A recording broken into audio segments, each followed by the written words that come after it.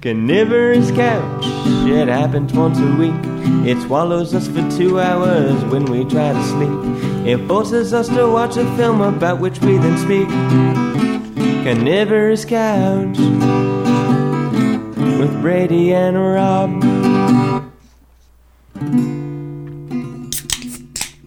Hey everybody, welcome to another episode of Carnivorous Couch, the film podcast, where we do a film a week from two film geeks. You have the two film geeks here. There's me, Rob. And me, Brady. Oh, yes, there is. That's indeed exactly how things are going. So, we watched the new Borat movie. We did. We watched it this weekend. It's not what we're casting. We watched it last night. But, I guess that has nothing to do with this cast. This cast is on 8 Man Out.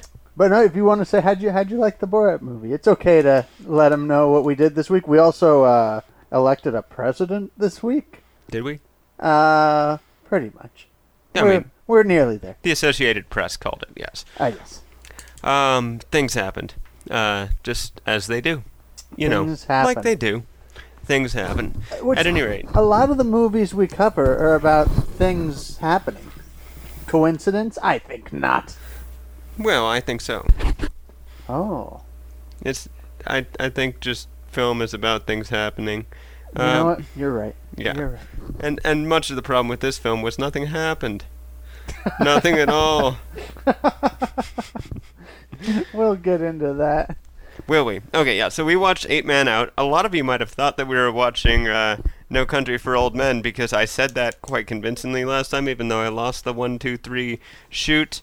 The thing is, I didn't realize I lost the 1, 2, 3 shoot when I said that. So we'll try to be a little bit better about saying, okay, and you can join us next week for the movie, and then we'll tell you what we're doing based on how we decided. You're very convincing. What can we say? Yes, I convinced myself very well. Would you say you have a vocal gravitas? I'd say I agree with me. I agree with me. That's very empowering.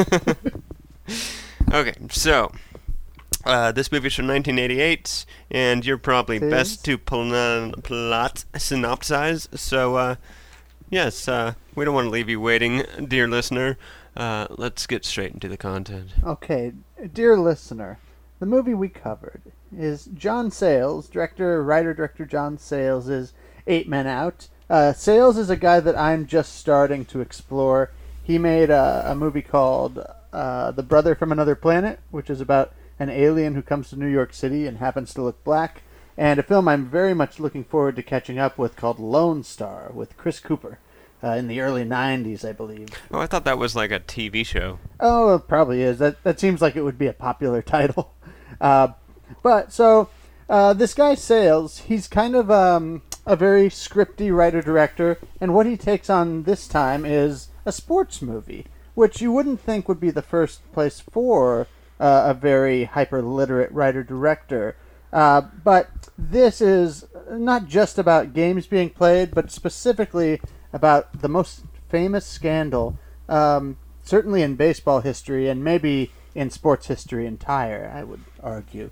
And that is the 1919 Chicago Black Sox scandal. That's the scandal where 8 of the Chicago White Sox were found guilty of throwing the 1919 World Series against the Cincinnati Reds. Well, they were found innocent.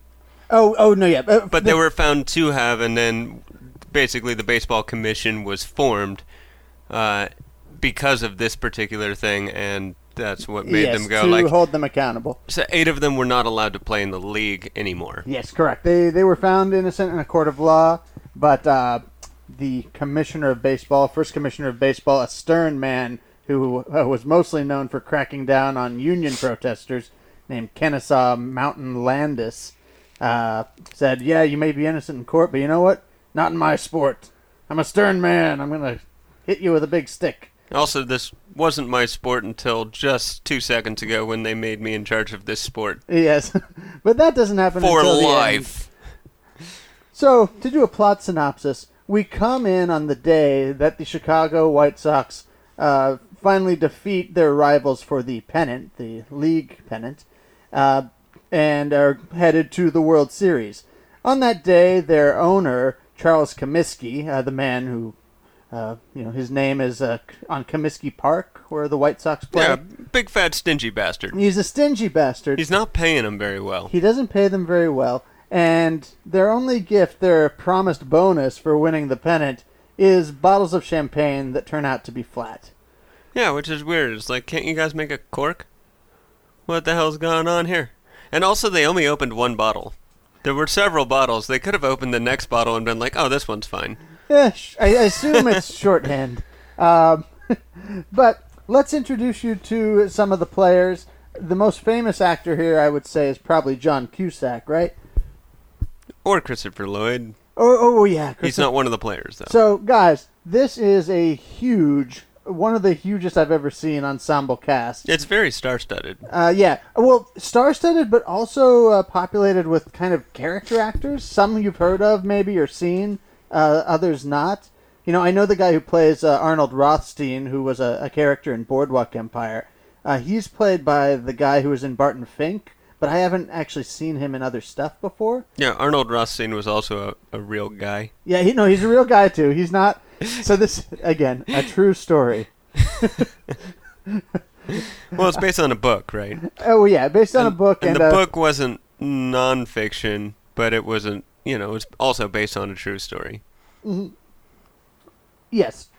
So, on the day they win, after being, after being ripped off by their owner and not given much of a gift for their efforts, they go to a bar all together to at least celebrate and get some maybe alcohol that isn't past its expiration date. And while they're there, let's see, I think I can do the positions. The first baseman, Chick Grandel, played by Michael Rooker. You might know him as Merle in The Walking Dead, or as Yondu, the blue-faced whistling dart guy in Guardians of the Galaxy. I also thought for a second that maybe he was the kind of antagonistic guy in Full Metal Jacket. No, but he would have fit right in. Yeah, the guy who's just, like, you gotta lead him, bless. Or oh, that guy? Yeah. He could have played that part. He would have been the right age, too. Yeah, maybe it was him. I don't think so. We'll never know. There's no way to find out. Because I have blown up IMDb. Suck it! And for more film nerdy types, because I think at least Guardians is a very populous film, Rooker got his start in a great and very unsettling film called Henry, Portrait of a Serial Killer, which is a very disturbing film about a real-life serial killer. Oh, was it about Henry Brooker? Is that his name? I forget his last name. Brooker's the last name of the actor we're talking about. Rooker? I was positing that it was autobiographical, and he's like, well, I stopped killing because... I got the acting bug. Yeah, exactly. As all serial killers would if they could eventually get to that part. Is this basically what Barry's about? Or no, he's a hitman. Hitman, serial killer, potato. But on that day, as they're winning the last game of the pennant series, two men, one of them played by Christopher Lloyd, are sitting in the stands, and actually kind of a nifty way to exposit, because they're telling you everything about the players you're going to meet, but the reason they're doing it is they're trying to brief each other on which of these guys is most likely to take a gamble to throw the series.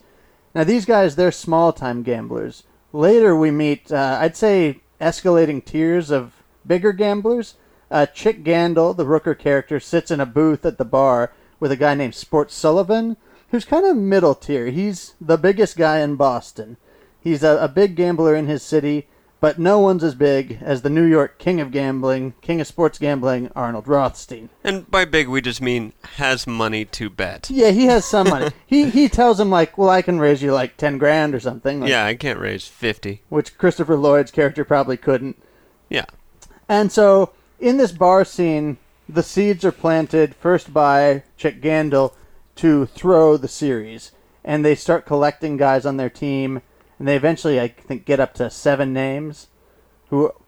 people who agree to help throw the series. And yet 8 people got barred. Yes, and that is the sad story of John Cusack's character, Buck Weaver, who never took any money and really never did anything to detriment of the series. Buck Weaver and Joe Jackson, neither of them did. Yeah, Joe Jackson is like a more iffy one, but yeah, he So 8 didn't. people got barred, 6. Somebody got away scot-free. They got to keep playing, and, I mean, if I'm doing the math right, they convinced 7 people. 8 people got thrown out, and that includes Buck and Joe Jackson, so there was somebody else. I think they thought they had Joe. Joe's an iffy one. That gets brought up in Field of Dreams, where the Costner character's like, well, he's the only person to hit a home run in the game, so that's like... But the big thing was he took the money.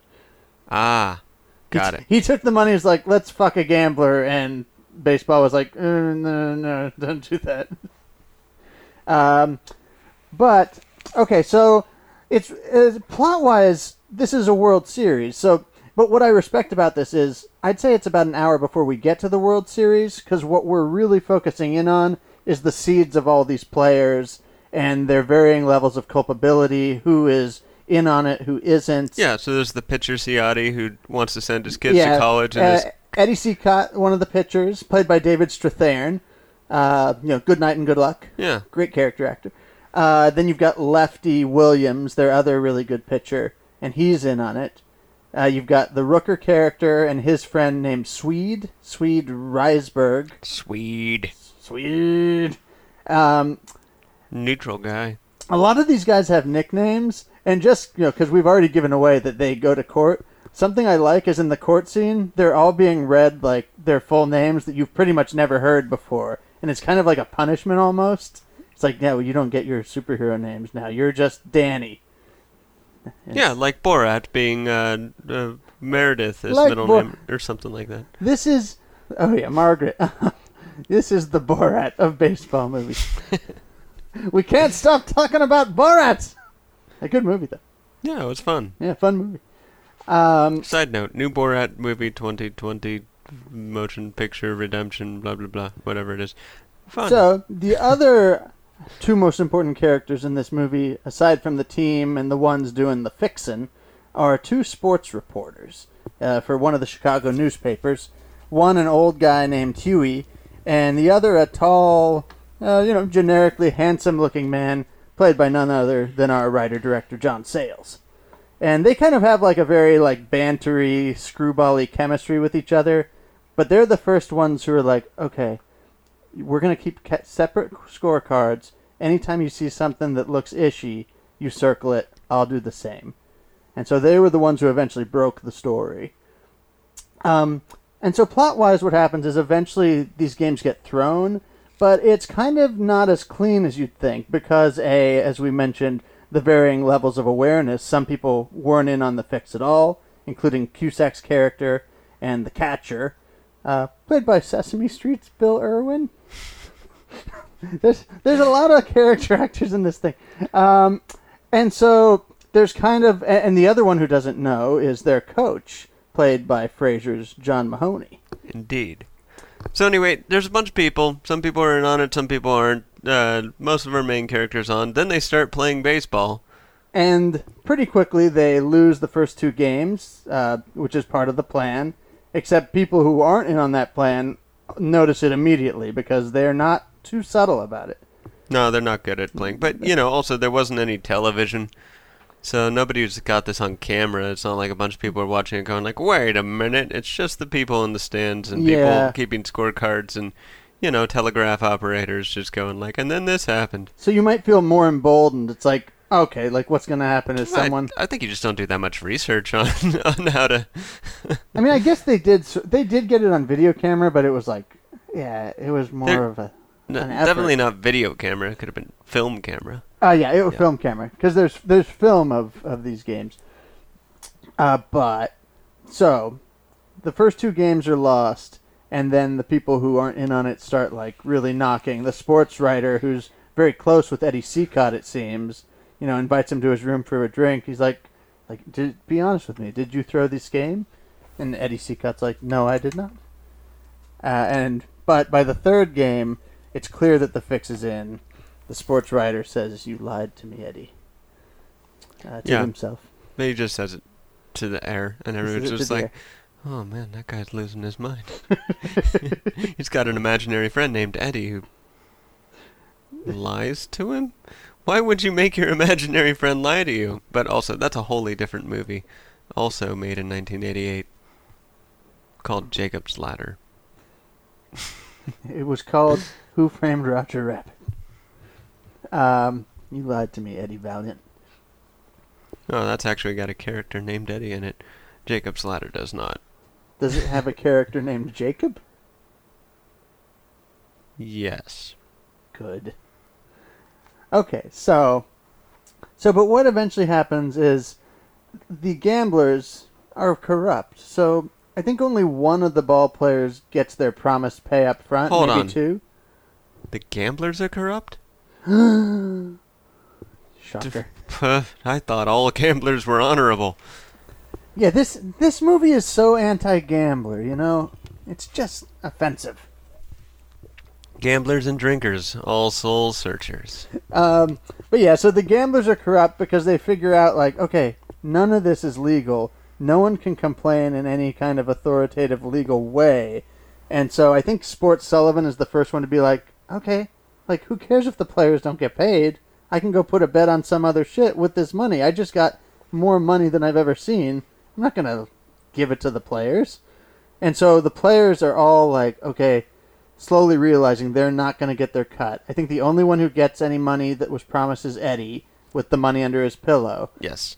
And that's where some of the tension comes in, because as it becomes more understood that, like, things are not on the up and up as much as they could be in an illegal situation, they start trying to win. Some of them do. Well, they really play it out like Eddie planned on that 10 grand, and he won like 29 games for during the season, and they said they'd give him 10 grand if he won 30, but they kind of benched him at times to make it clear that he wouldn't win 30. So, yeah, he's really hard-nosed about it when he's making the negotiation. He's like, 10 grand ahead of time, blah, blah, blah. 2 games, then we'll talk. Yeah, which is, thank you for bringing that up, because that's so it's making it very clear that he was counting on 10 grand for absolutely. family and shit. And it's also important to note that, like, yeah, that's the kind of the inciting incident, because none of this is going to go if Eddie doesn't go along with it. And yeah, it's too hard to throw a game if the pitcher's not on board. So Charles Flat Champagne Comiskey once again rips off a player in a very dishonest way, because he said, if you win 30 games this year, I'll give you a bonus. He won 29 games, almost there, and the only reason he didn't make it is that the owner purposely sat him out so that he wouldn't be able to make up that number. Well, he could have won every game he ever played that season. Yeah. And that, if you do that, you'll get a bonus. Get off your ass, Eddie. Get out of here, you bum. This is my team. At any rate. At any rate. So they start winning games. They win a couple. But then, it's give and take. They also lose one, I think.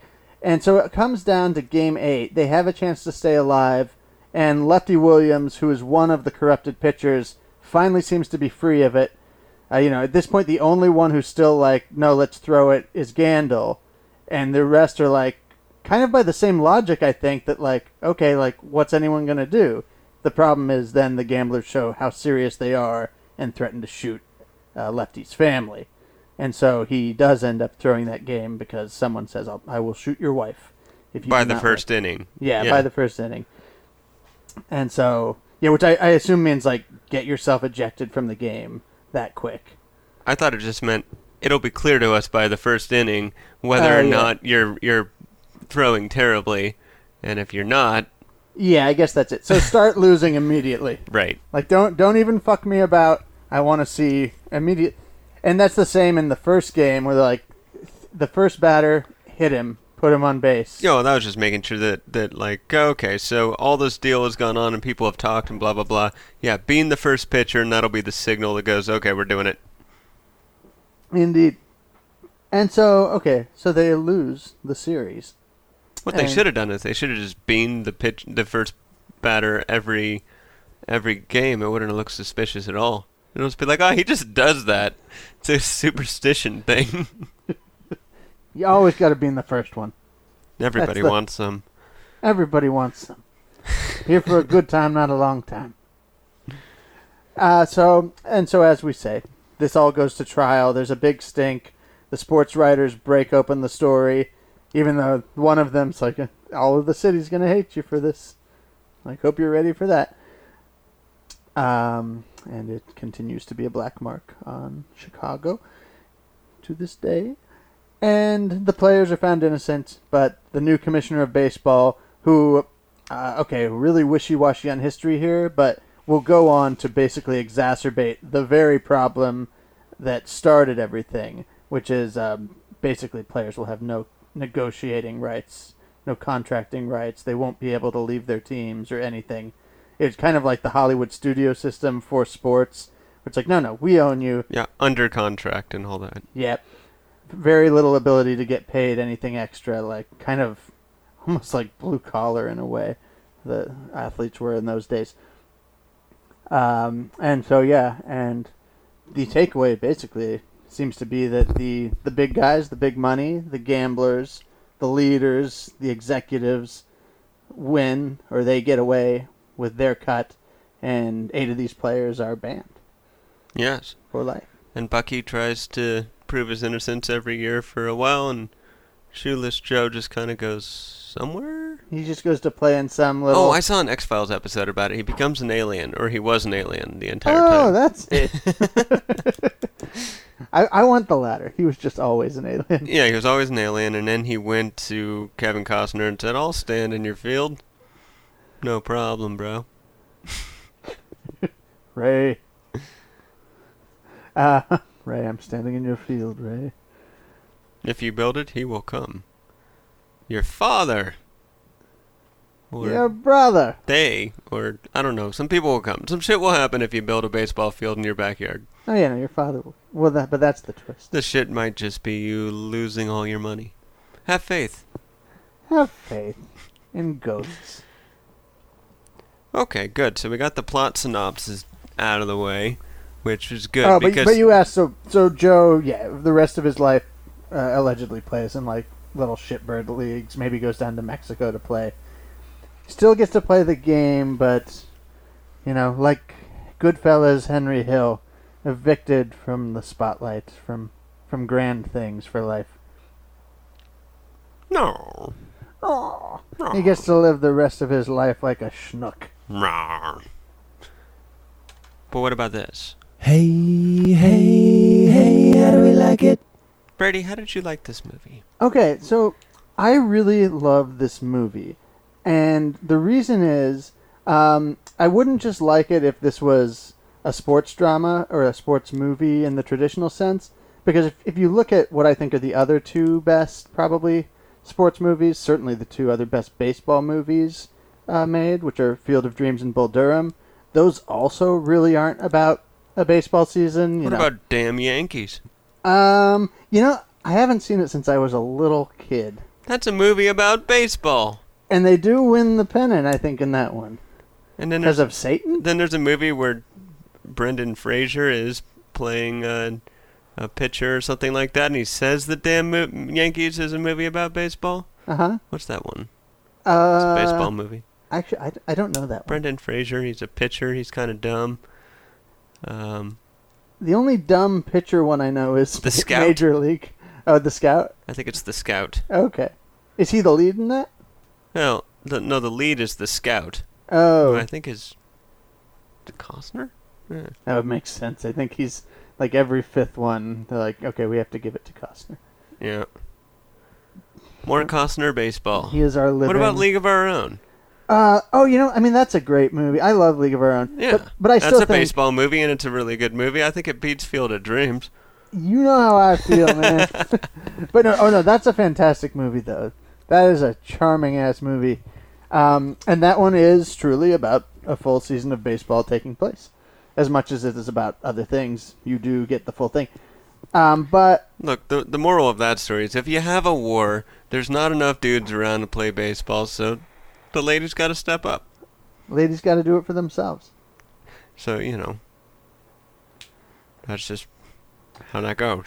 Anyway, okay, so I think the point I was trying to make, though, is what makes this great to me isn't the sport itself, especially because, Certainly, if you know the history of this, you know what's coming. The very title, in effect, is kind of a giveaway. It refers to the fact that these players were ejected, and that this did not go in any kind of happy way. It's a huge stain on the sport. I thought the title was 8 Men Out. Okay, that's just like that book, 8 Men Out. It's probably the same thing. That's why it was a giveaway. Yeah, certainly if you've read the book, this will also not be anything spoilery. So it's, as much as we watch these games happen, the movie to me is not about the games. What I like about it is it's almost to me kind of a Coen Brothers-y morality play, because what we're watching is greedy, I don't want to use judgmental language, but let's say greed is the engine of this thing, even if it's justified. And I think Sales makes an argument that maybe it is. The sales department never makes any good arguments. Skip that. Sales. All right. Director John Marketing, John HR. No, but you get this plan, like in a Coen Brothers movie. Someone is feeling beaten down. In this case, these players who are treated like shit and not rewarded in spite of being the best team in the sport. And so some of them say, all right, we need to make a plan to get money. And like in so many Coen Brothers movies, the plan to get money is complicated and reveals a lot about human fragility and greed. And, just like I like this movie as much as I do, and I give it an A because I think I'll go 3 reasons. One, and this is maybe just incidental in comparison to everything else, but I like that this is a true ensemble movie. I think there are as many as 20 characters in this thing, and each one kind of gets its own moment where they're the center and their character really functions. You think about the Rooker character, Gandil. He really starts this thing off, but then once he has his moment, he kind of disappears, and we don't get a lot of him as the chief driver of the story. So this really is a very democratic narrative in terms of the amount of characters that are allowed to carry it along. So I love that about it. And I think it just has a crackerjack script. I love this script. I think it's very snappy, and in spite of being snappy, what I love about it is I think it's a very melancholic story. I think this thing is suffused with a lot of sadness, because this is truly the saddest moment in baseball is this thing. It's a very a sad event and a shameful event. And I like that it's allowed to play out as kind of a slow motion car crash. If you read the story on a Wikipedia page, you get it instantly, right? There was a cheating scandal. 8 players were ejected. What really makes this movie great to me is the kind of slowly awakening, slowly horrified morality of it, as the people who are in on it realize that people aren't going to go along with it, and the people who aren't in on it suddenly realize what's happening and are doing their best to stop it. So to me, it's really just this great, very subtle, very well acted morality play. So yeah, I really love this movie. I really do. I didn't like it very much. See. I saw it coming. No, I mean, it was perfectly entertaining, perfectly fine. It was a little muddy. So it was part a period piece. It's part they do this thing where they set up the whole, owners versus workers, the people trying to make the money versus the people actually playing the game, and this and that. That was cool. Then there's a lot of plot. There's just so much going on that it all kind of blurred together into a thing where I was like, it's perfectly entertaining to watch. It's hard to analyze because it distracts from itself at certain points. That's very interesting. See, not to negate anything you've said, I almost feel like the muddiness of it is, to me, its greatest trait, in how it just kind of sinks us into this moral morass, this kind of swamp of people making a bad decision. Obviously, it didn't work out for them. It was a greedy and bad decision, and almost a criminal decision. People almost went to jail for this. And it's that kind of stickiness of, like, just so many conflicting motives. And, you know, even the people who are in on it start to have awakenings of consciousness, and, you know, they can't look themselves in the eye. And it's just, I don't know, the Can't look yourself in the eye. I love how murky Well, you just this can't is. look yourself in the eye because your eyes are what you're looking with. And I've tried. Nobody should feel bad about that. You pop one out, like Demolition Man. You point it at the other eye. You say, hello. Yeah, but then again, you're just looking yourself in the eye, not in the eyes. Shit. You gotta get a third eye. Oh, I've got one. In your pocket? No, it's The chakra. yeah, you know, where right behind the pineal gland, where the MAO DMT lives in our brains and such. Deep. Deep in our brains, yes. Yes, Deep, it is deep quite in there. deep. Several inches. Okay, well, we've gotten that out of the way, and Oh, you have. you're going to have much more to say than I will. I will if I didn't. I mean, maybe I shot my wad a bit because I sort of. But yeah, no. We'll make be it careful. go. You know, make it last now. But let's do understudy. Get tantric with it. Okay, so here comes this thing we call understudy. We're so sorry we couldn't get the actors to do the scene from this screenplay, but we've got two understudies, and to be honest, they're probably more famous anyway. So try to guess the actors, try to guess the movies. Tweet us at CARNY Couch. This game called Understudy is happening right now. What the hell do I know about robbing a jewelry store? You'll learn it in there, on the job training, you know. Cut it out, man. This is serious. You know, I'm serious as a heart attack. Listen, number one, I can't. I can't go to the mall. Why not? Oh, God. 3 months ago, I had to walk the whole goddamn area with a Home Depot representative because they were thinking of buying up a lot of space. We own a lot of land in the mall, and I'm getting a lot of big handshakes. Andy, baby, how are you? I haven't seen you in a long time since you've left, and telling me all that bullshit because they figure I'm making a killing because Big Chain wants to buy them out. I'm saying someone's going to just recognize me too easy. So, we postponed we could, wait a year. I mean, I don't know about you. My problems are pressing. Jesus, Andy, I wouldn't even know how to start. I mean, Well, you can stop being a baby. I'm not being a... Yeah, you're being a baby. Get a gun. You get a toy gun in a kid's store. Right? That old lady that works on Saturday, what's her name? Doris? Yeah, Doris, Mom's friend. She's what, 60, 70? She's blind as a bat? Yeah. Look at me, blind as a bat. All right, those toy guns, they look so real, they fool cops all the time. All right? You go in at 8 a.m., just as she opens up. You put her old ass in the back room, you empty the vault, the cash, the trays, and you dump it in a fucking sack. All right? You don't gotta be neat about it.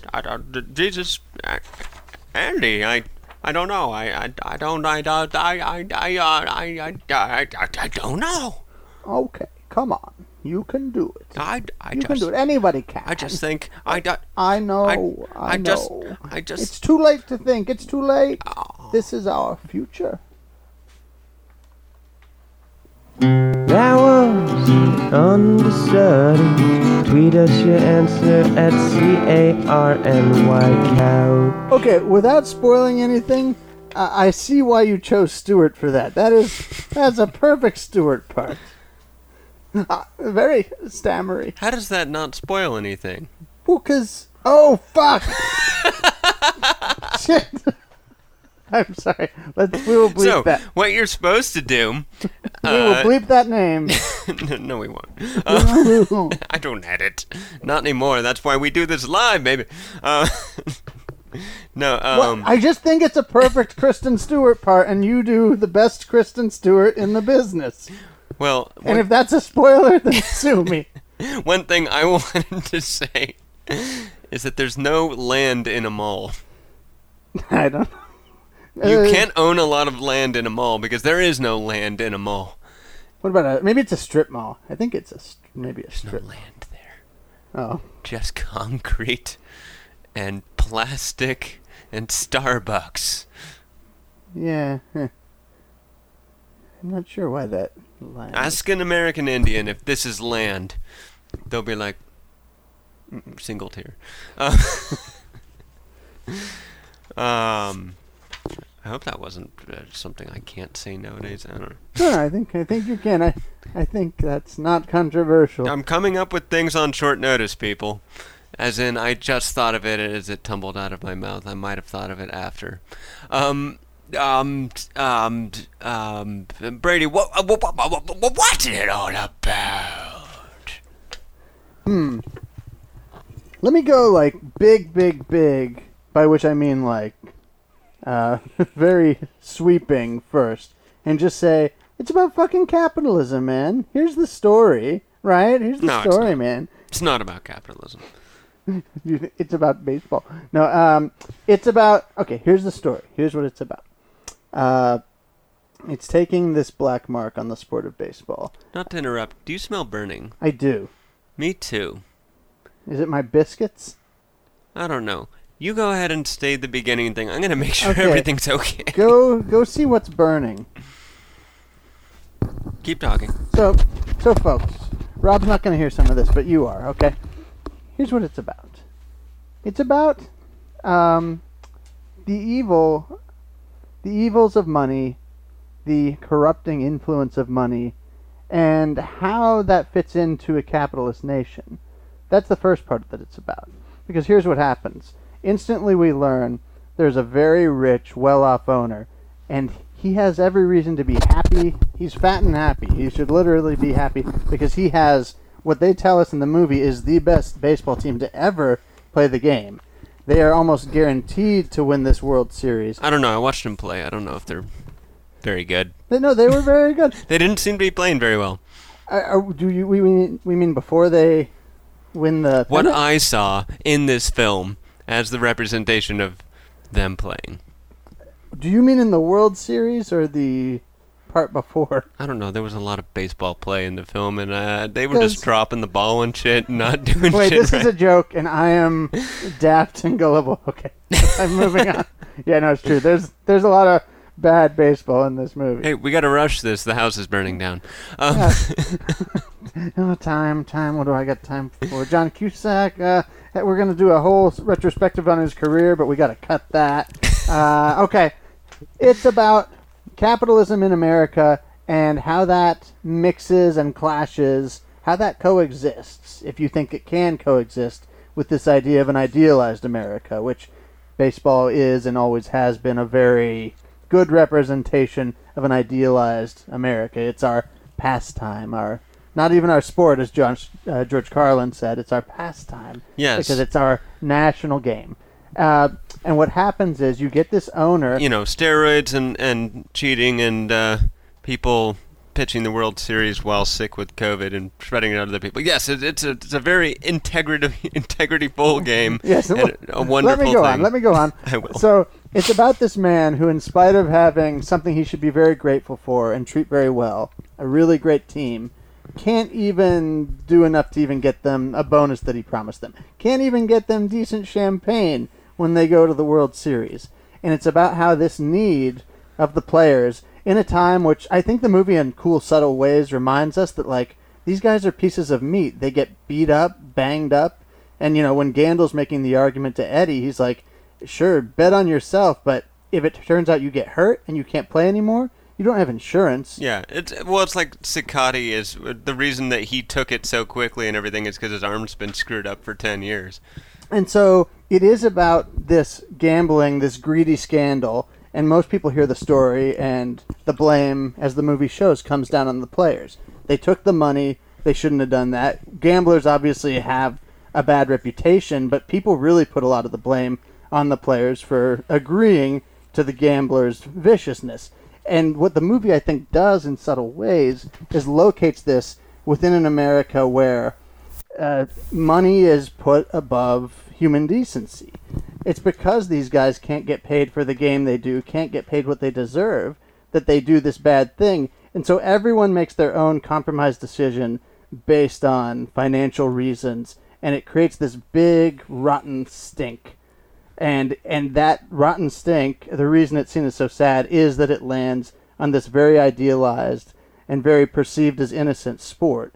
And so it's kind of about just the rot of that, I think.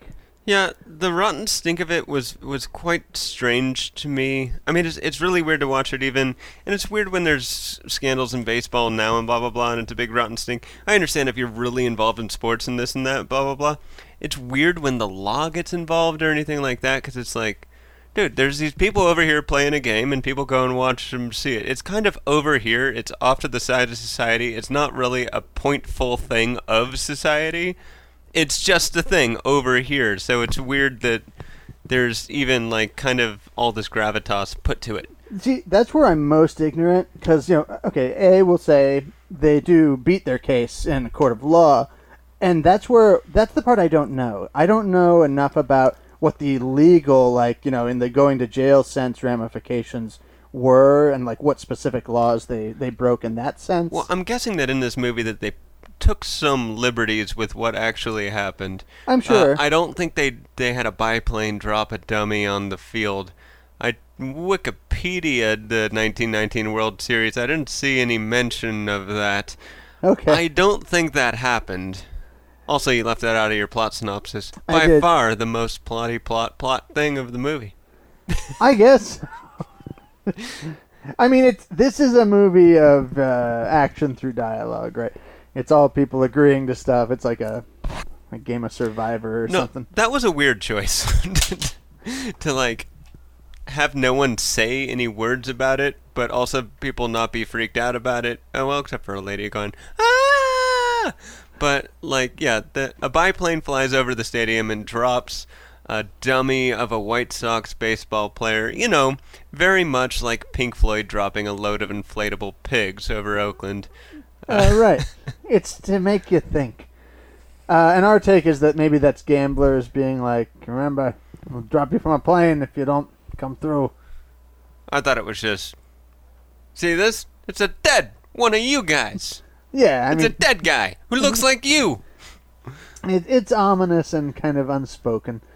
It's ambiguous. But certainly foreboding. It was a weird choice to put that in the film, I think. I think, to me, why I kind of like the choice is it's just like, it's taking, this movie takes this game that's very simple and, like, just makes it kind of ugly. Like, that's the thing, and down to, like, the ugliness of the playing and, like, how shitty everyone looks out there. It's just like, you want to see, like, what the effect is in visual terms. It's this simple game, and now, instead of watching just a simple game and enjoying it, we got suitcases full of money and money under pillows and strange, like, fish in hat warning signs, like dummies being tossed out of planes, and just shitty baseball. And, like, that's the movie where I think it lives visually. Is like, it's just trying to convey rottenness, I feel like. Yeah, I kind of feel like this film is about the dichotomy of the people in society, and it's not even a dichotomy, right? Because there's the team owners and stuff, and they're collecting all the money and blah blah blah, and then there's the players who are, playing the game but kind of being underpaid, not really paid what they're worth, and then there's infighting amongst the players. So this is my main critique coming back again. Then there's infighting amongst the players. They don't like the college boy, right? The guy who went to college because he's too smart for his own britches. And also he managed to get a good deal because he's educated. I suppose... I missed that part. He's one of the only ones who's being paid what he's worth, was the comment that was made about him. Because he at least has the wherewithal to negotiate. Right. There's the young boys... and the fans and the kids representing the love for American baseball, and they're mostly aligned with Bucky, who is our also trying to be the person with the love of the game and this and that. There's the whole thing. Well, I guess this is less of an overt. There's the scene where Shoeless Joe is like letting one eye go blind while he's looking into a candle, which is like a clever little cheeky thing of turning a blind eye. Sure. Yeah. Yeah. Look. Again, this was my problem with the film. There's so many of these little things. It's not necessarily cohesive. It's, there's no one of these things are bad. It's just having all of them thrown in together makes it kind of a mess and doesn't allow me to sort of buckle down on what it is exactly you're trying to say, which is why this What's It All About is so hard. There's the period piece thing where kind of, Tess was watching with us. She's not on the cast, but she was watching and saying, oh, they all look the same. And yeah, they did, because in the 20s they all looked the same, and that was kind of just like a period flair. Like, everybody's got their hair combed the same way. Sure. And this and that. But like, you've got someone as famous as Charlie Sheen and John Cusack. Like, I get they both have black hair. And they look the same. I guess so. But they're such famous faces. And, they're wearing uniforms. And, Michael Rooker... It makes them uniform. Yeah, that's why they look the same, I think. Because, Michael Rooker does not look like Charlie Sheen. I'm not insulting No, he just looks like a looks. white dude. But so does Charlie Rooker Sheen. Rooker looks like a boxer, like an old boxer. He's got kind of a grizzled face. Even in this movie... And he was a boxer. Oh, yeah? Well, the character. Oh, the character, yeah. The character in this movie was he'd done some scrapping. Yeah, he's got that grizzled. He got his nose broke. He's got blood in his eyes, and he landed an uppercut and knocked out the other guy's teeth that he walked on as he walked. Yeah, but I mean, like, then there's little statements like that too, and you're just like, okay, I guess this speaks. Again, it's the ensemble cast with all these characters, and each character gets their moment, but what the character's moment is doesn't really have a through line to it. See, but I think that very scene has a cohesion to the movie, because what does he say? He steps over the guy's teeth, and the script is written in a way that's very disgusting, right? I think Tess cringed as we watch it. She's like, ugh. And the women listening to him... The two women look and just kind of go like, But I think they're uncomfortable. And he says, like, they're drunk. They're fine. They're fine. Stop worrying about them. Just get them another drink. But he says he stepped over this guy's teeth over all this blood and grabs a $50 bill.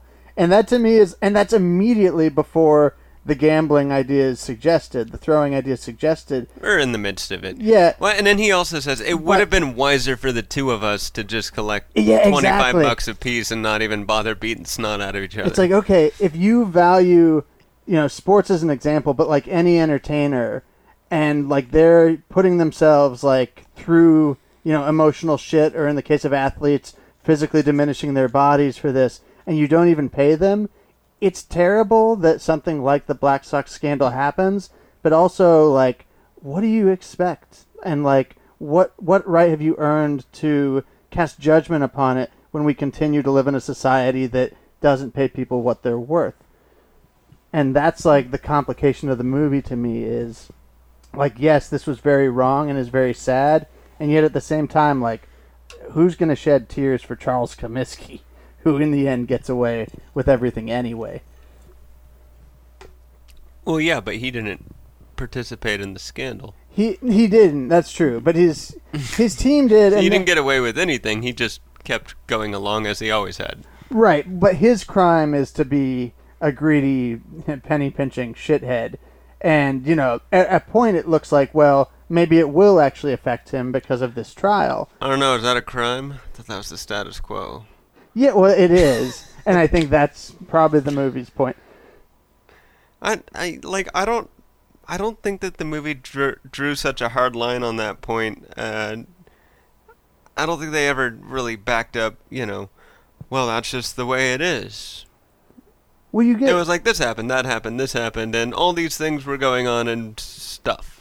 I mean, you get like that line during the trial of Eddie, the Strathairn character, like saying like, okay, where are like all the major players right now? They're probably counting up profits, and it's just us, made to publicly be the face of this shame, this great shame, but the people who maybe are more directly responsible for that shame still get their money and don't have to bear like any kind of blame for it. Well, I mean, and there definitely was like an 80s thing. Oh crap. How silly of me. I meant to sit down and jot down some other movies that are like this. So I guess you can disagree with me because I don't have anything to back it up, although I might think of something before the thing. But there's an 80s thing in movies, even period pieces, when they're shining it back down to the thing. There's this preoccupation with things like smart, or things like dumb, or illiterate, ignorant, blah, blah, blah. Mm-hmm. Like, and these are words that are thrown around in the movie continually, and they're almost spoken of. And yeah, I guess today we still do this. I'd like to think that we do it less. I think of it less, but that these are immutable traits. That, like, people are born smart, or people are born as a, yeah. I can play. Like the idea that people are born with the traits they had. So these players were born with the ability to throw, the ability to pitch, the ability to hit, the ability to, like, run, like, all the things, He can throw, he can hit, he can run, but he can't read. Just this sort of idea is like, you were born with these traits, so I guess you're fit to play baseball. Or like, this guy's a college boy, he doesn't really belong here, so that he gets some of the ire of all the other people on the team who view themselves given different gifts. Right. Which is something I've always just kind of I don't think anybody's born with anything. I think you develop it. Some people develop some things sooner than others. Yeah, and I don't know if, like, the movie's saying that, like, someone like Bucky, he might have a bit of innate talent, but he might also be here because he had to do a lot of work at it. If you want to be at that level, there's enough people with innate talent that you do have to, make it your life, basically. There is a dialectic pose there where, he says, like, oh, you made me into a ball player, and then John Mahoney, the Chip character, or not Chip, Kid character, says, oh, no, you were always a ball player, I just rounded off the rough edges. Right. Which, again, is leading back to that, no, some people are just born ball players. Which is something I'm like, nah, I don't like that. That's fair.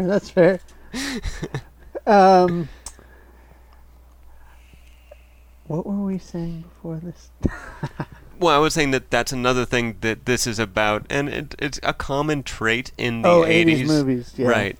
Late 80s, early 90s, there's a common trait of, here's the character, they are this way, and there's little concern ever put into, it's almost like things that were criticized for being super melodramatic. There's little idea put into the way how this person became evil or how this person became the good one. They just always were. We gave you a character, we told you they're the good guy. We gave you a character, we told you they're the bad guy. We don't really get into, well, he was abused as a child, and since then he learned to shut off his emotions and not give a shit about anybody else because no one gave a shit about. Right. I mean, I guess because they have this line that they say, at least a couple times, where it's like we're just dumb ball players, like. Right. And I think that's maybe to, like, help emphasize that it's like, all right, like, before we stand in judgment of these guys, consider that maybe they had dedicated their lives to this, whether that was innate talent or through just doing nothing else with their lives, putting that, above everything else to the detriment of everything else. And so when they got their opportunity in an era where, ball players were not paid very well, to actually try to make a nest egg for themselves, it's like, it makes them that much more of underdogs and makes it that much more understandable why someone might be tempted to do that, because what else are you going to do? Yeah. I mean, I guess what I'm saying is it's kind of an idea that the film puts out there, which is people are the way they are, and this is how it this situation shakes out when you go with that tack or this and that. And perhaps that's not a bad thing to say or a bad thing to represent, because it definitely, in certain points, like I said, I would like to think not as much now. as when I was growing up, and I would think that if you continue that through line back in the 20s or 1919, that, people probably thought that way a lot more. I guess that's a valid thing to kind of spotlight in this film, and they did. I don't like that, so that probably colors my feelings of a message like that a little bit. Like, I don't like that idea. That's fair, because you don't want to be essentialist about this, and it does put me in mind of something David Foster Wallace said. We're on to David Foster Wallace now. What did David Foster Wallace say? So Wesley Wallace, I don't know if you, Rob, or you listeners knew, but he was once basically good enough to be sort of a pro tennis player. Very, very good tennis player. Yes. And so he was always very interested. He was a writer interested in subcultures, and one of those that he liked was the idea of the subculture of pro athletes also, but in addition, people who are maybe not quite pro. And he said a thing which I think speaks to this idea of are these ball players dumb? Is that fair to say? And his take was more he asked the question, consider what it must be and what it must involve to be the top, 1%, which is what you need to be to be in professional baseball, to be the top 1% best at anything. Right. Stacking gumdrops, whatever it is. Yeah. How, with all the people in the world.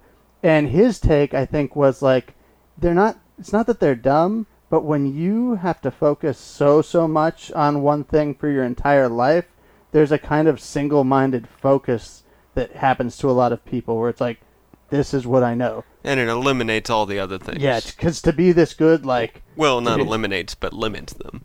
Yeah, is limiting. Which is why, I'm sure many athletes are very, very smart, but why you get the stereotypical dumb sports interview where it's yeah, coach said to go out there, and our take was, to make it happen, to get more points than them, and make them lose points. I think we did that today. Well, and dear listeners, also let me be clear. I don't hate baseball. Okay, I played You're better baseball. at baseball than I was. Exactly. I was getting there. I got walked a lot. I mean, Brady and I are probably both better at baseball than every average day person who didn't play baseball growing up. And, for a long time I went, everybody played a couple years of baseball growing up. And, as I've played softball with friends as an adult and this and that, I realized, most people didn't at all. And they can't even put bat to ball. They can't really run, throw, catch, blah blah blah. And I was always never one of the best on my team or whatnot. But I will say that I enjoy a good game of baseball, and I'm pretty good at it. If you put me in the spectrum of just any average person. Right. Which is the deceptive thing about it. It's a simple-looking game, but then if you play with a good person, you're shit. So to call back to your David Foster Wallace point, to be the top 1%, right? Right. If you're me, I'm in the bottom 1% of anybody who ever played baseball growing up. I'm still way better than the public as a whole. I would answer David Foster Wallace by saying, yeah, I guess if you're going to be the best at one thing, you want to be the top 1% so you can be successful at it. Just pick something that almost nobody does so that you only have to beat out 9 other people. That's true. Pick a better mountaintop. Okay, let's do Metacritical. We're in no way done with the discussion of the film, but we can break it up a little bit. Oh, yeah. I'm sure you've got things that you want to say. But anyway, intro. Metacritical. Rob's never gonna win. Metacritical. Brady's the victor again. Woo-hoo. So it's time to play. I'm gonna lose today. Metacritical, yeah, it's time to play. Yes, Metacritical. That's the game that we're playing right now. And of course, I've done something horrible to the audio, because I always do. That's my job here. Okay, I fixed it. I didn't totally go out. I just went... I'm going to go start R in Chrome, not Metacritical, Metacritic. It's hard to say words and type at the same time, but not type the words you're saying. I would have just left it as it's hard to say words. That's where I'm at. Okay. Well, I'm going to open this here fizzy water. Yes, I'm drinking fizzy water, everybody. Deal with it. Well, no, it's just crack.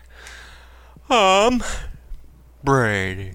Why don't you pick the first movie for this game of Metacritical, and then I'll try to guess the Metacritic score, and then you try to guess the Metacritic score, and we'll see who's the closest to the guess, and we'll tally up, after 5 films, the number of points that were away.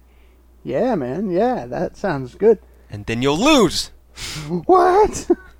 Okay, here's a good one, because it's a movie I've seen recently and is really good. And it's kind of an 80s classic with an actor from this movie in it, and I don't know what the score is to this. But I'm certain... Good, I think that last thing is a... That's what you were waiting for. No, that's a critical... That's more critical than all the things that you said before that. Here's what's good. It's a classic 80s. It involves an actor from this movie, and I just looked at it. So let's go. Now, okay, I'm going to go with John Cusack starring Cameron Crowe debut, Say Anything. Say Anything. Say Anything. Which also has John Mahoney. That's true. He is the corrupt-ass father. Who's the girlfriend. Stealing money from friggin' people in retirement homes. I just did it to... Is this a good Mahoney? I just did it to... I wanted to take care of you. No, listen, Frage. Listen, yeah, that's a good one. That's the timbre I was going for. I don't know how to do that timbre. That's a tough timbre. Well, listen, Frage. Yeah, Frage? Niles. Frage. Niles. Like I can get the gruff, but he's very gentle with it. No, I just end up being Katharine Hepburn no matter what I do. Niles, Frage, you're fine. Ah. I just want to go to a bar and watch the football game. I'll be fine. Alrighty, so I'm gonna say this is a pretty good movie. I don't think it got very high on Metacritic. Metacritic is a mystery to me. But I'm building this mystery to 72. That's good. That's a good score. Oh, you think so? Yeah. Oh, okay. C minus. Yeah, good score. Fucking Metacritic. Okay, I'm gonna go 78. 78, says Brady. Okay, let's hope it's on the lower end then. Even though I like this movie, I don't want it to be on the lower end, but taught me how to shotgun a beer. Say Anything. Are you chill? The answer is... We'll give you your keys. 85. That's a good score. Motherfucker. I'm in double digits. You're in singles. This is some shit, Brady. But the good news, you now get to pick. That's not good news. That's not good news at all. I don't even know what movies exist. Not without looking at the wall there. Okay, so we'll go with John Cusack or John Mahoney. John Cusack or John Mahoney. John Cusack or John Mahoney. Oh, baloney. I'm gonna go with John Cusack. And I'm thinking of like a later John Cusack that's got Dan Aykroyd in it, and they're in Michigan, and Grosse Pointe Blank. Oh, no, that's a good movie. Okay. I haven't seen that since I was like 12 or something. That's around when it came out, I think. I think I've seen bits of it and going like, what? What is this? I'm confused. Dan Aykroyd's being his normal crazy self, and has he been drinking that Crystal Skull vodka? What's going on? No, I'm just a hitman, Pally. I'm just a hitman. I'm Dan Aykroyd. I'm gonna kill you. Well, you get to pick first. I think that is it's not like a uber critical smash, but I think was quite well reviewed, and I think the public likes it a lot. That seems like the ideal place to go with a 75. Okay, I'll go 85. Because that's what Say Anything was when I thought it was going to be like in the 60s. Gross. Point. Blank. I'm keeping there being audio here. When I put type an things. E on point at the end. Okay, I was wondering whether not to put the E on point or gross. No answers. Okay, I'm gonna have to go to here. Brady, say some Or stuff. is the E on... Maybe the E's on gross. It is. It's on both. Oh, tricky. Tricky. I hate fucking Metacritic search thing. It's like you have to spell it exactly right. If you put an apostrophe in the wrong place, you're screwed. No, surely they have the technology. No, the answer is 76. Ooh. What'd you say? 75? 75. God damn it. You're still in the single digits. I am now in the 9s plus 12s range. Man, I'm trying to get a bullseye. Alright, well pick one that you don't know so that you can't Dan Aykroyd. do what you're trying to do. Okay, have we done this one? Have we done Tommy Boy?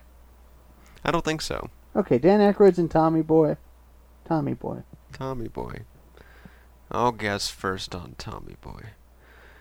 I like Tommy Boy. I do too. But I don't think the people, the critics, the writers on Metacritic like Tommy Boy because they've got no taste and they don't rate things the way I think they ought to, so I always lose this fucking game.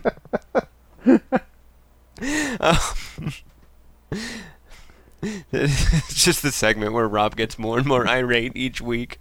And yet I insist on We it should being totally burn Metacritic. burn him down.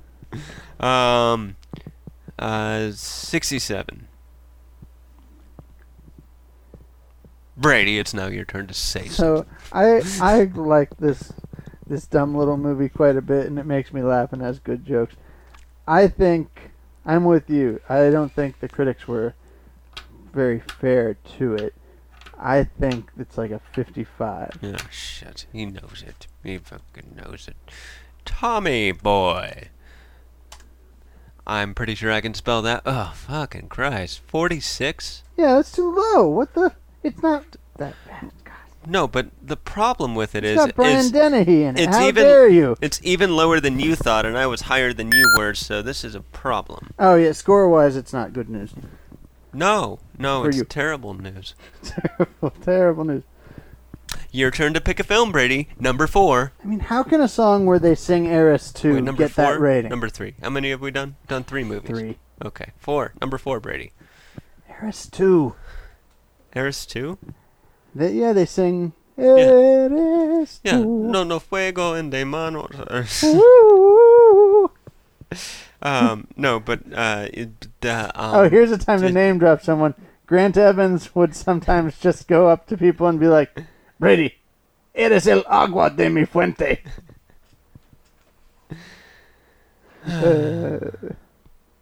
Well, what's the movie, Brady? What's the next movie that we're betting on? What's going on? think What's you're happening? up. What's going? No, you're up. No, I'm up. I'm up. Okay, I will say, Home Alone 2: Lost in New York.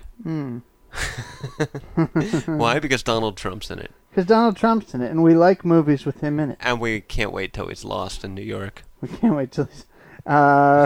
he won't be lost for long in that city. They will find him. Yeah, orange man bad walking around the streets confused. Uh, Come on. so, What do you- do I go What do you first? think? Yeah, you go first. I tell the movie. You do the thing. I think that's a movie. That's a weird movie that didn't get good reviews. I think it got like a 42. Well, shit. If Tommy Boy got a 46, 33.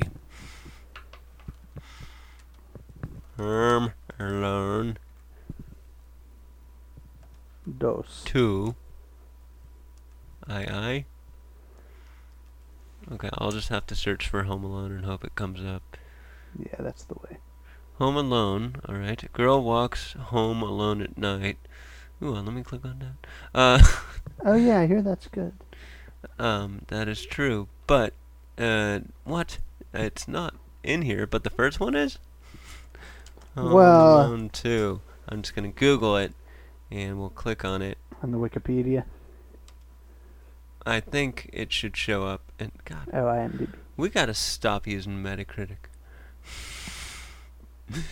But I'm gonna have to rename this whole game if we do that. How do I click here to find the Metacritic score? Can I? It should appear. Alright, so it didn't show up Okay, in Metacritic. it's just not there. there. Although Home Alone is, and that was before Home Alone 2, so what the hell? What the hell? One has What a the hell? cultural footprint, the other doesn't. That's They why. both have Kevin McAllister They- dibbity doing them. They both have Kevin goddamn McAllister. He likes to wear sweaters. He screams. Indeed. Well, Home Alone 2 had Joe Pesci in it, so I'm going to go with Goodfellas. Oh, okay. Okay. Oh boy. What do you think Goodfellas is rated at, Brady? Like a 99? Okay, 92 I'm going to say. Maybe I can get it dead on and trim it down. Trim it down. Goodfellas. I know that's how it's spelled. Goofdellas is what I wrote. I know the movie's name. Goodfellas, 90. Goddamn. If I had it dead on, I would have. so I low. might have actually caught up to you there, but I only received 7 extra points, and you're still way in the lead. All right, pick another one, Brady. Okay, Goodfellas. Pick another one. Goodfellas has, let's see. Did we do that on the podcast? What, Goodfellas? Yeah. No. No, we haven't. Oh, okay. That might be fun to do. Oh, it's a masterpiece. It's one of the best. Yeah. So in Goodfellas, let's see. We're picking the last movie here. It's the last movie. Yeah. Okay, forgive me because this might not even show up, but I love this movie. Ray Liotta is in a Jonathan Demme movie from the 80s with Jeff Daniels and Melanie Griffith called Something Wild. No, fuck you. Pick something else. Okay. Okay, no, we'll do it. Something Wild, those people in it. I've never heard of it. You'd like it? I'd like it. Okay, so it's going to be rated low, is what you're saying. It has a Metacritic of 72. 72. What's your guess? I'm gonna go like a 78. 73 is the answer. Okay, there God you go. damn it. I could have gotten one off, and I might have been within 7 points of you or something like that. All right, what's the tally? What's the tally, my friend? Rob's got 35, Brady's got 11, something like that. Like you didn't do so terrible. No, I didn't do so terrible, but you, as always, did far too well. Yeah. I'm sulking. You got See a 46. my body language? I can see. You got a 46. I got a 32. Oh, okay, I get it. You got the score that I thought I got, and I did worse. Yeah. Well, you're gonna have to get blasted by the pre-recorded outro as long as I don't hit rank it instead. A Metacritical. Fuck you. If it's any solace, and I know it's not, I get less and less joy from hearing my dumb falsetto every week. So this movie, okay, so, guys, I'm sorry. I get less and less from my recorded fuck you. In fact, I'm just gonna have to double it up every time and just time it right. Fuck you. Man, this sucks. No one's getting what they want out of this deal. This Metacritic is killing us. It's killing us. It's critically killing. And that is why we must kill Metacritic. Well, you know what they've been saying lately. If you don't like something, go to its house and put a cardboard guillotine out front. They do say that. So guys, I got real dramatic, as I often do with my What's It All About.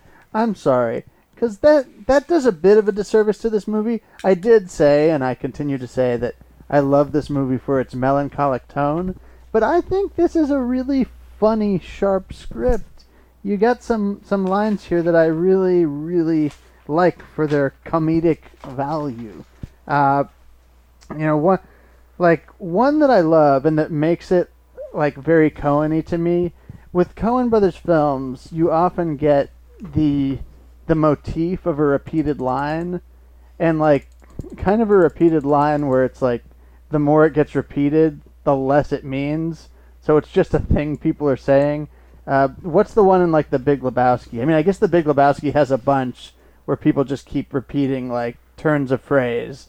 Shut the fuck up, Donnie. Shut the fuck up, Donnie. This aggression will not stand. Man. And in 8 Men Out, you have this line that's used by the gamblers, mainly by Abe Attell, who is Arnold Rothstein's right-hand man, where anytime the gamblers ask, like, okay, can we finally get paid, like, a little? And he'll always be like, it's all out on bets. Like, all the money is gone. It's just, like, in the ether on other bets. And finally pays off that he himself is calling up someone who owes him. And it's like, could you just... You owe this to me. Could you give me at least $2,000? What do you mean it's all out on bets? And so I love that. I love the line when the dummy gets tossed and John Mahoney's character asks, like, ask it if it can pitch. And what's the other one? Oh, and then I like the line where basically the two reporters, the John Sayles one is saying, like, man, whoever, like, fixed this trial must have paid an arm and a leg. And then his friend is like, yeah, I wonder whose leg it is. It's like, oh, maybe it's Comiskey's leg. Like, maybe Rothstein's arm and Comiskey's leg. I like their dynamic so much. That's the one I was telling Tess reminds me of, like, two Venture Brothers characters. Yeah, well, I mean, it was just kind of a thing that was going on with... throughout the film, there was, you know, an attempt to put a lot of the lingo of the time, kind of the way people talked was a little mush mouth and this and that, all those things. Yeah, I find it sparkly. Again, we got dogs. Yeah, we got dogs, and they can be here, but I just don't want the door open because I don't want to hear the other people in the house barking. I mean, in the studio. This whole house is a studio. It's my studio, and they bark. Everyone else in our house barks. Yeah, Tessa's just making dinner, and it's like, rough. Like, what, honey? Like, how was your day today? Rough.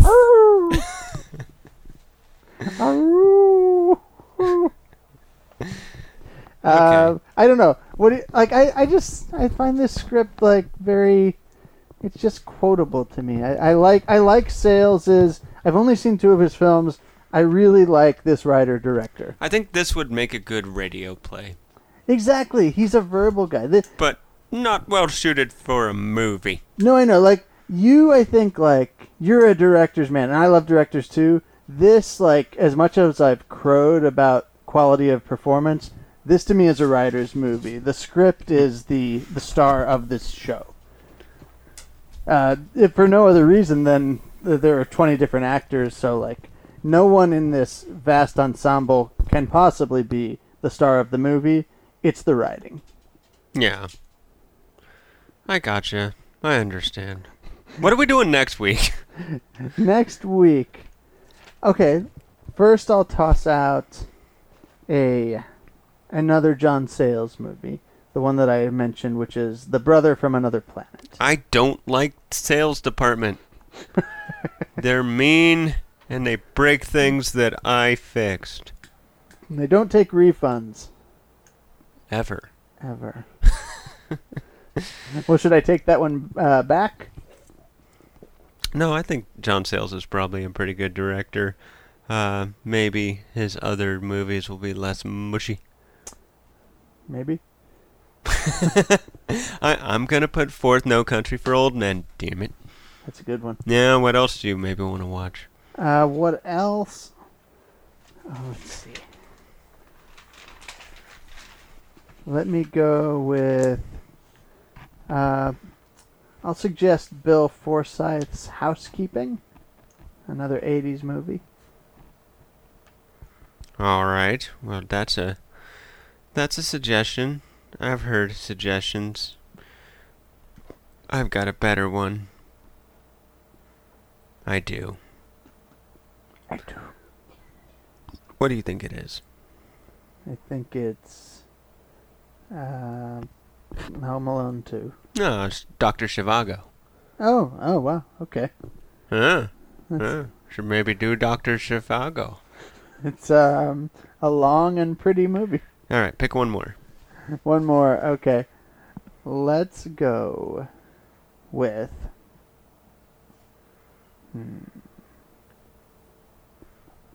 I'll go with Long Day's Journey into Night. All right, good choice. Yeah.